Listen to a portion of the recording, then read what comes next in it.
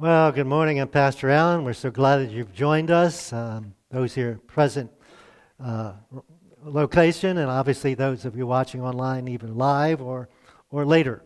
We're in a series called You're Not Far, and I noticed that was a line from one of the songs the praise team did earlier. Today's topic is the upside down kingdom. Now, how many of you are leaders? I don't know how many of you say you are, but probably almost all of you are leaders somewhere, either leaders in your family, leaders in the church, leaders in some other civic organization, leaders at work. You are a leader somewhere. So today we're going to look at what Jesus said about leadership and how, with one word, you and I can be better leaders like Jesus would want us to be. So we're in this study of this guy named Jesus. Not any Jesus, but a Jesus of Nazareth from 2,000 years ago. And so it's his story. But he's not telling the story. Someone else is telling the story, a guy by the name of Simon Peter. We normally call him Peter. He was one of Jesus' closest disciples, and probably 30 years after the resurrection of Jesus, Peter has probably told these stories hundreds of times, but he dictates them. We believe he dictated them. He wasn't a person who probably could read or write. So he's dictating to someone else, and he's recording this. And his name was John Mark. So this gospel, this story of Jesus, is called the Gospel of Mark, even though it's Peter's story. Mark's not a Jew. He's a Greek. And so that means a lot to you and I, because most of us aren't Jews. And so the Jews category, everybody is Jews or non-Jews, so we fit in that other category. Now, really important to remember as he's dictating this and Mark's writing this is that they weren't writing the Bible. They were documenting Peter's experience with Jesus.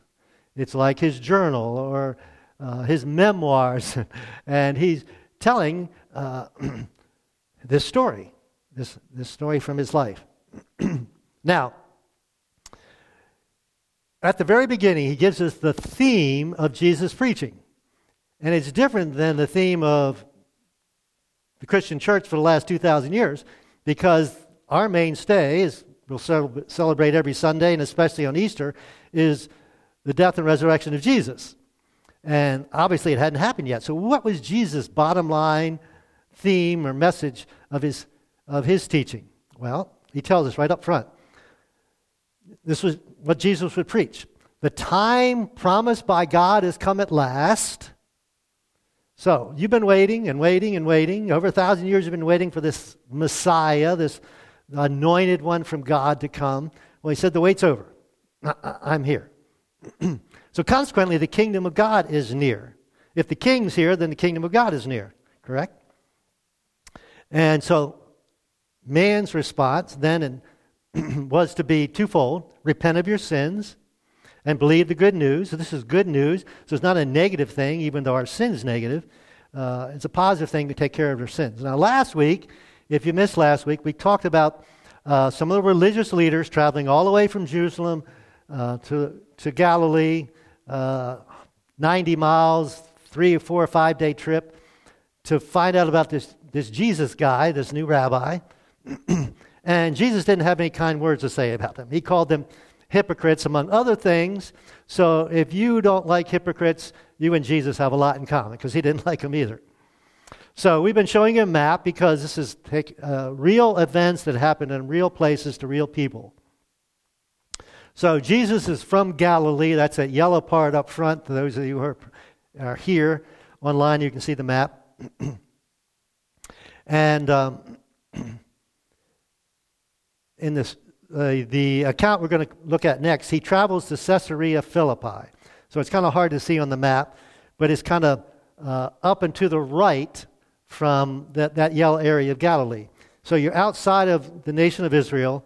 It's actually a very heathen place, and Jesus has obviously traveled there to minister, but he begins this teaching that's different. And kind of a turn. Everything's been kind of positive, healing and miracles and all this stuff. Not positive with the Pharisees, but everything else has been pretty positive. So Jesus kind of changes his message. And he first asked his disciples, what's the word on the street? What are people saying about me? Kind of interesting question, right? And so they say, well, some people think you're John the Baptist reincarnated or some other prophet. And then Jesus asked him a really important question for all of us. Who do you say I am? Who do you say that I am? And Peter, as he speaks up, and he's getting credit for it here in his memoirs, he says, you're the Messiah, the Son of the living God.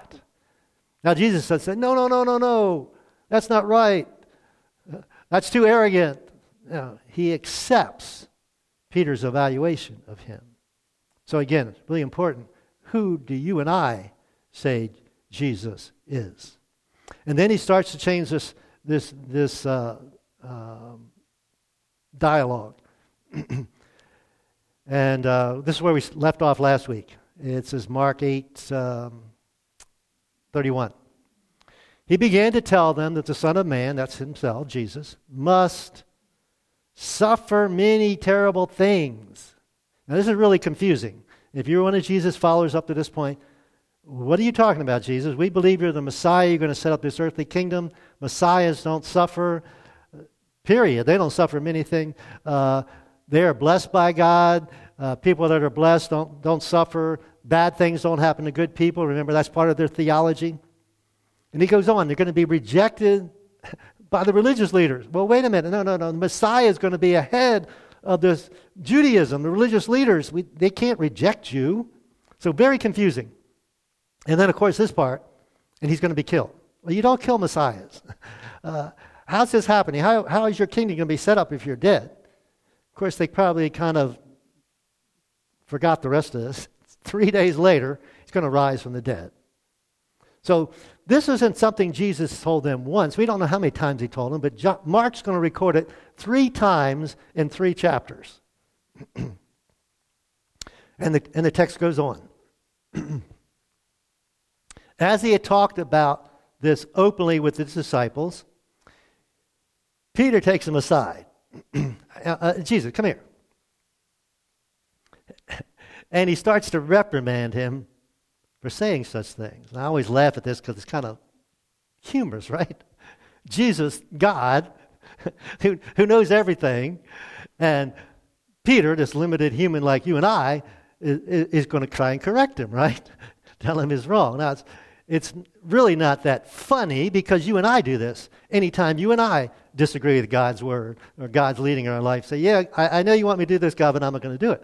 We are reprimanding Jesus. So, what's Jesus' response? How does Jesus respond to this? He says, well, he's standing over here talking to Peter. He looks at the other disciples. Evidently, they heard what was going on. Jesus turns back to Peter and reprimands him, corrects him, straightens him out. He says, get away from me, Satan. What did he mean? He wasn't literally Satan. You are seeing things merely from a human point of view, not from God's point of view. Now, just something I need to share with you. Do you and I need to protect Jesus? Because that's what Peter was trying to do, right? He's trying to protect him from this negativity that he was projecting about suffering and dying. No. You and I don't need to protect Jesus. Jesus can take care of himself. Then he called the crowd. Of course, the crowds are always around, right? Talks to the disciples, then he talks to the crowd. If any of you wants to be my followers, conditional statement. You can be my follower or not. If you want to be my follower, there's conditions to being a follower. Here's what he said. You must give up your own way. Some translations say deny yourself. Give up what you want to do. Give up your selfish interest. Lots of ways you could say that. Take up your cross. Now, we just kind of read through that. These folks saw, heard, smelled crucifixions. They probably knew someone had been crucified. They might even had a family member that had been crucified. When Jesus said, take up your cross, this is not an easy decision. And then you can follow me. So, I'm going to summarize it this way. Following Jesus will cost you something. Now, the question, is it worth it? When you and I spend money on something, we're making the decision that this money I'm exchanging for this object is worth it. Now, let me make this clear. Salvation is completely free. Nothing you and I can do to get it other than accept it as a gift. But once we've entered into a relationship with God, we've received His forgiveness and this eternal life we received, it's going to cost you something. It's going to cost you your will and desires in exchange for God's will and desires. Now, if you're a Jesus follower, you've already made that decision, yes, it's worth it. It's the greatest deal that you and I are ever going to get. But some of you may be still trying to decide, so we're glad that you're joining us. So he explains a little bit more. And here it gets a little more confusing. If you try to hang on to your life, that means you kind of do your thing, you will lose it. Basically saying you're going to live and then everybody dies. But there's another option, better option. If you give up your life, not just foolishly, but for my sake, say, I'm going to not choose to do what I want to do, but I'm going to choose what you want me to do, God. For the sake of the good news, you will save it. Now, to me, this kind of means this. When we accept Jesus' invitation, our lives have purpose and meaning. It's really sad for me to see, especially old folks getting near death, looking back on their life and really, what did I do with it? I mean, what was the purpose? Just to spend 60, 70, 80 years here on earth and then die? Was it all about just, I don't know, whatever I wanted to do, pleasuring myself? I don't know what it was. Really, really sad. But all of us have that decision to make. What is the purpose of my life? Does it have purpose? Does it have meaning? And the bottom line is that Jesus can do a lot more with your life than you can do with it.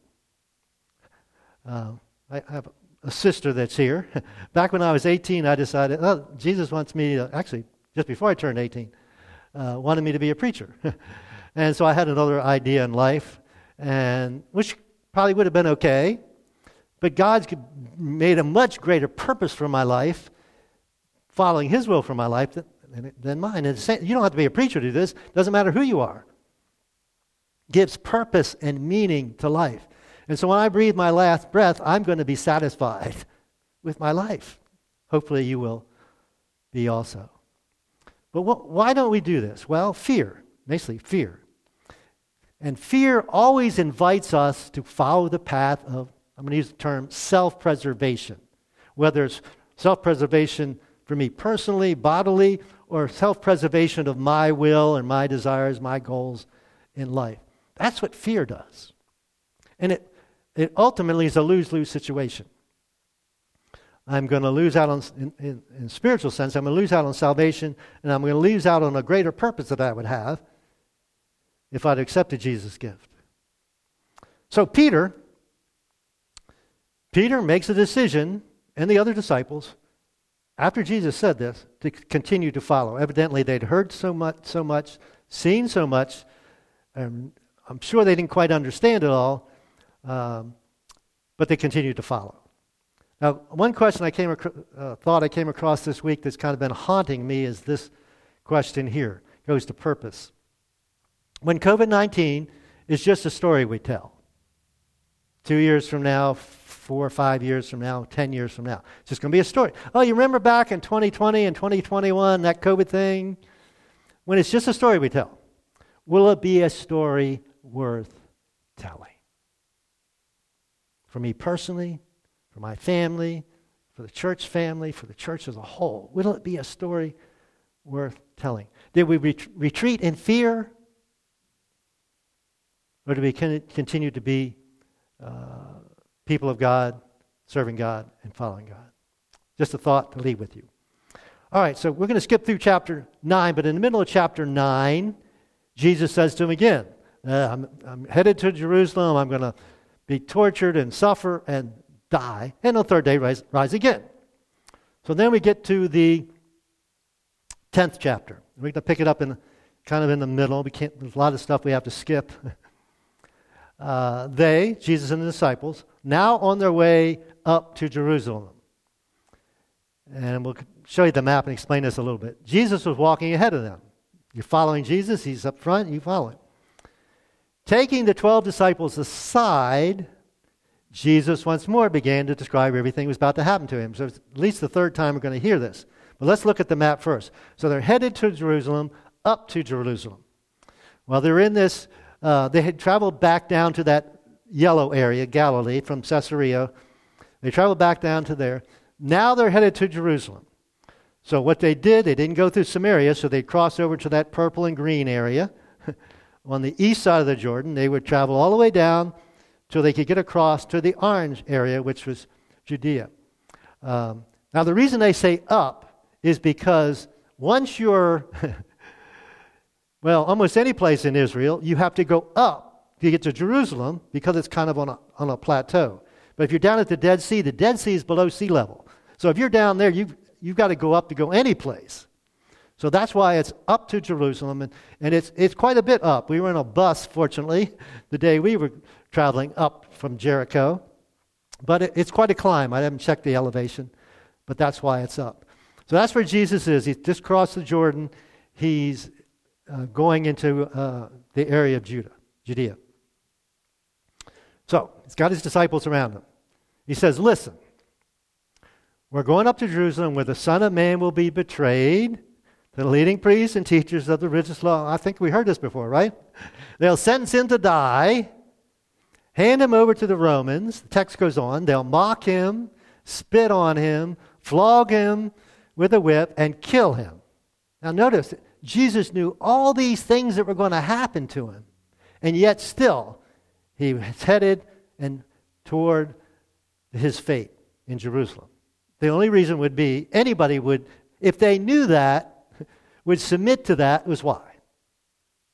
His love was greater. And of course, after 3 days, rise again. I'm sure the disciples didn't understand this. It was confusing. So Jesus, again, over and over again, he said, I'm going to suffer and die. I'm going to suffer and die. In this case, in this instance, something happens right after this. Really telling about human nature, unfortunately. Then James and John, two of the disciples, sons of Zebedee, came over and spoke to him. So they took Jesus aside, said, teacher. They didn't call him rabbi, they didn't call him Messiah, called him teacher. We want you to do us a favor.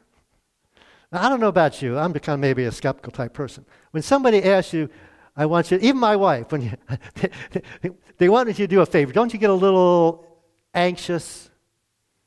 What exactly is this going to entail? How hard is this going to be? How much of a sacrifice this is going to be? And it's interesting, people ask you that because they don't ask you what it's going to be first. They just try and get you to agree to it before what it's going to be. Now, so I'd be a little anxious in that situation. Jesus, amazingly, is so patient with these guys. I just told you I'm going to suffer and die, and you want me to give you a favor?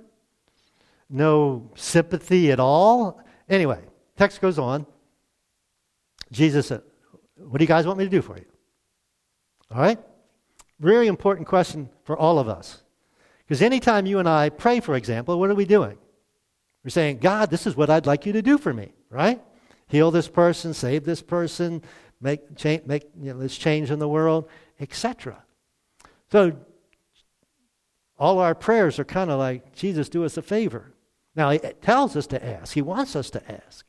But in this situation, what are these disciples asking? Well, let's read the text. They replied, when you sit on your glorious throne. Well, he was just talking about dying, no glorious throne. But they're still stuck on that Old Testament mentality of Messiah, right? Messiah is going to sit on a glorious throne. We want to sit at places of honor next to you. One on your right and the other on your left. So, yeah, Jesus, you're going to be at the top of this pyramid of power. But not the Pharisees going to be next. We want to be number 2 and number 3 in your kingdom. All right?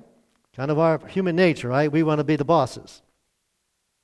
What's Jesus' response to him? He said, you don't understand. You don't know what you're asking. Now, it's amazing to me he didn't ridicule them. Say, what? You don't care about the fact that I'm dying? And what makes you think that you should be the next number 2 and number 3 people? He doesn't do that. He just told them, you're not able. You're not ready. You don't understand.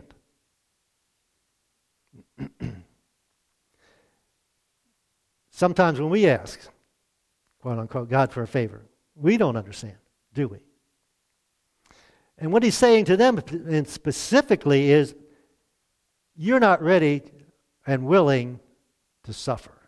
And as we're going to see in a couple of weeks, the disciples all just ran away, right, when Jesus was arrested. You're not ready.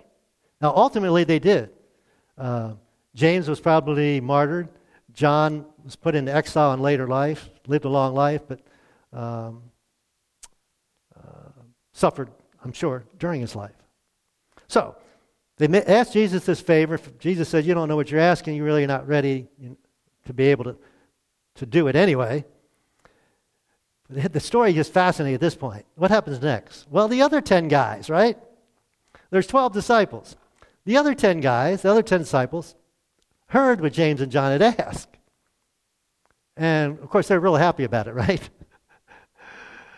They were upset. Now, why were they upset? Were they upset because you have no sympathy for Jesus? He just told us he's going to suffer and die. No, that's not why they were upset. I kind of thought about it this way. They were saying, it's not fair, right? Why should they be number 2 and 3? We want to be number 2 and 3. It's kind of like when our kids would, cut up a pie and, one kid would complain, well, he's got a bigger piece than I do. And we would say, okay, one of you cut the pieces up and let the other choose. Kind of easy way to keep it pretty even anyway. But it's part of our nature, right? It's not fair. They're going to get a higher position than we're going to get. And of course, again, Jesus is so patient. He's so patient with them. He's so patient with you and I. So he calls them together. Text goes on. Calls them together. Now, you guys know this, right? That the rulers of this world lord it over the people, and the officials flaunt their authority over those under them. And of course, yeah, we understand it. That's why we want to be number 2 and 3. So we can have the power and be over everybody else. We understand that. That's what we want when we ask the favor. So, now we're going to get to that word that Jesus is going to tell us about his, and should be our, leadership. What's the word? You understand how it works in the world. Text goes on. But among you, my followers, it will be different. Not going to be that way. It's going to seem upside down, but it's going to make it worthwhile to be my follower. So he explains it. How's it going to be different? Well, here it is. Among you will be different. Whoever wants to be a leader, okay, it's a good desire, good goal, but you must be a servant. Leader, servant, kind of upside down, right? And whoever wants to be first among you must be slave, or some translations say last. Slave of everybody else. Now, just in case they would object, and I'm sure they did, and that's you and I object, or have excuses because can't do that or don't want to do that. One of the most powerful, convicting verses for me is this next verse in all of Scripture. For even the Son of Man, even I, Jesus, came not to be served. How could that be? You're God, and you didn't come to be served. So why'd you come? To serve others and give my life a ransom for many. So anytime you and I may object to being servants, or try not to be a servant, I'm going to leave with you a question, a hypothetical question from Jesus, those of you that are Jesus followers. You think you're greater than me?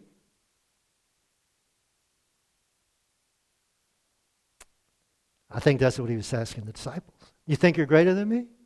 You want to be in positions of authority? That's not why I came. There's this incident where Jesus actually washes their feet again. Mind-boggling. So the narrative goes on. They leave Jericho, headed to Jerusalem. They reach Jericho, and then they left. Even today, it's a very small place. And they left town, and a large crowd followed him. He's still got a large crowd. I don't know if it's next week or the next. We're going to get to his triumphant entry into Jerusalem. Of course, 5 days later, he's executed, crucified. So this crowd is following him. So let's get back to our map. I told you earlier where Jericho is. They've crossed over from the green into the orange area. Probably can't see it, but Jericho is really close to the Jordan River there. And it's leaving there to go to Jerusalem. So they're getting close to Jerusalem. But a fascinating incident, this is where we'll finish up today. It's a fascinating incident. A blind man named Bartimaeus, again, real people, real time, real place, son of Timaeus, was sitting beside the road. That's what blind people had to beg. They couldn't work. And so they would sit alongside the road. When Bartimaeus heard that our main character of this story, right, Jesus of Nazareth, true story, was nearby, he began to shout, "Jesus, Son of David," meaning Messiah. Son of David was going to be the Messiah.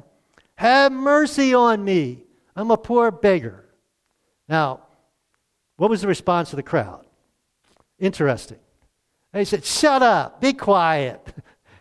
This Jesus is too important to deal with you." Well, why? Well, remember the theology? Bad things don't happen to good people. Bad things happen to bad people. Being blind's a bad thing, so you sinned or your parents sinned, and you're cursed. So Jesus doesn't have to... Now, they didn't understand Jesus, obviously. So the people are yelling this at him. But did that shut him up? No. He shouted louder, "Son of David, have mercy on me." So how did Jesus respond? And this is, again, so convicting to me personally. He stopped. He stopped. Just tell him to come here. Now, Jesus is headed toward the most important appointment in the history of the world. Going to Jerusalem, suffering and dying for the sins of mankind. He's headed on the most important appointment in history. And we all rush around with all our really important appointments, right? So sometimes following Jesus means stopping, slowing down.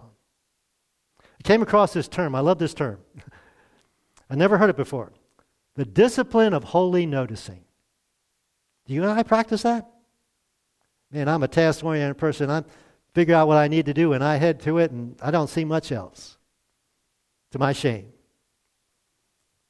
Jesus, theoretically the busiest person in the world, right? Stopped for a blind beggar. Text goes on. So they call the blind man. "Cheer up. Come on, he's calling you. Jesus has given you his attention." Now, can you imagine what a day that was for this guy? That Jesus stopped to give him his attention.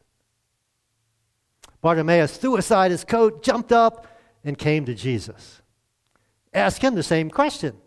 They asked James and John, "What do you want me to do for you?" Now, Jesus did this repeatedly to people that we would think it was obvious, right? Blind, lame, whatever. I think it was more for the audience than for the person. "What do you want me to do for you?" Jesus asked.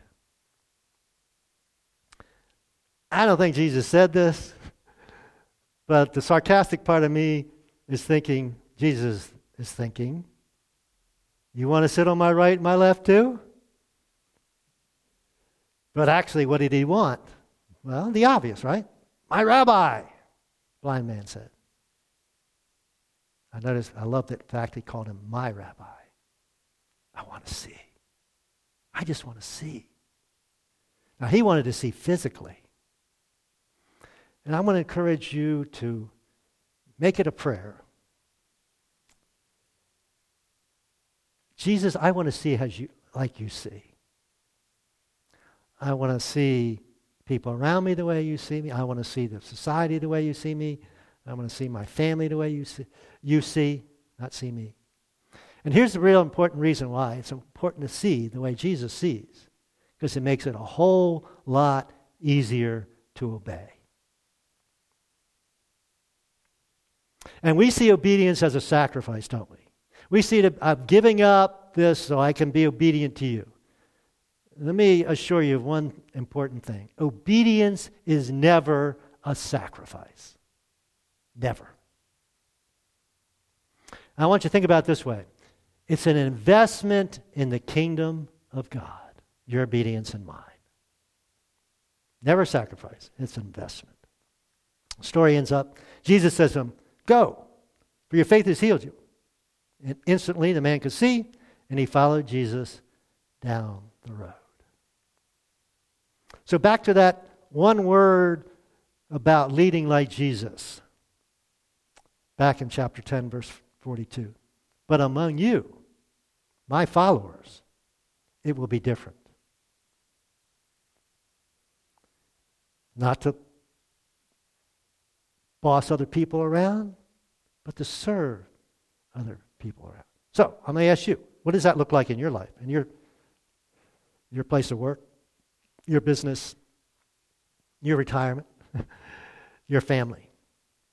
And again, just in case you and I have a pushback against that type of leadership, the words of Jesus. For even I, Jesus, didn't come to be served, but to serve others and to give my life as a ransom for many. That made Jesus worth following, and that makes you and I worth following. So, practical question. Your life, your situation, whatever it is. Ask people, what can you do to help? I'm here to serve you. What can I do to help? Hopefully you've been reading ahead, so these stories, you're kind of familiar with them, these narratives. So this is chapter text we're going to cover next week, Mark 11 through 14:50. And we're traveling along with Peter on this journey with Jesus 3 weeks away, culminating in Resurrection Day, Easter morning. So hopefully you can join us for the next couple of weeks. Let me pray with you. Oh, Father God, thank you for these narratives. They teach us so much about your kingdom, how different it is. It's kind of upside down, but so much better and filled with purpose and meaning. God, forgive us when we think we're better than Jesus, that we can't serve somebody, but we deserve to be served. Again, forgive us. Thank you, Jesus. We pray for anyone who is still deciding if they want to follow or not. I would pray that they would understand there is a cost. We'd be foolish as Christians to say there's not a cost, but it's the greatest bargain in the universe. Best deal ever. I trade my sins and my screwed up life for salvation, cleansing, and not a perfect life, but a life filled with Jesus. Meaning, filled with purpose. So God, I pray for anyone that's not a Jesus follower who might be listening or watching. Today would be the day they would accept that gift and enter into an intimate personal relationship with you. The greatest day of their lives. We thank you, Jesus, for your presence here. We thank you for speaking to us today. We pray our hearts are open to your message. Change us. We want to be like you, Jesus. In your name we pray. Amen.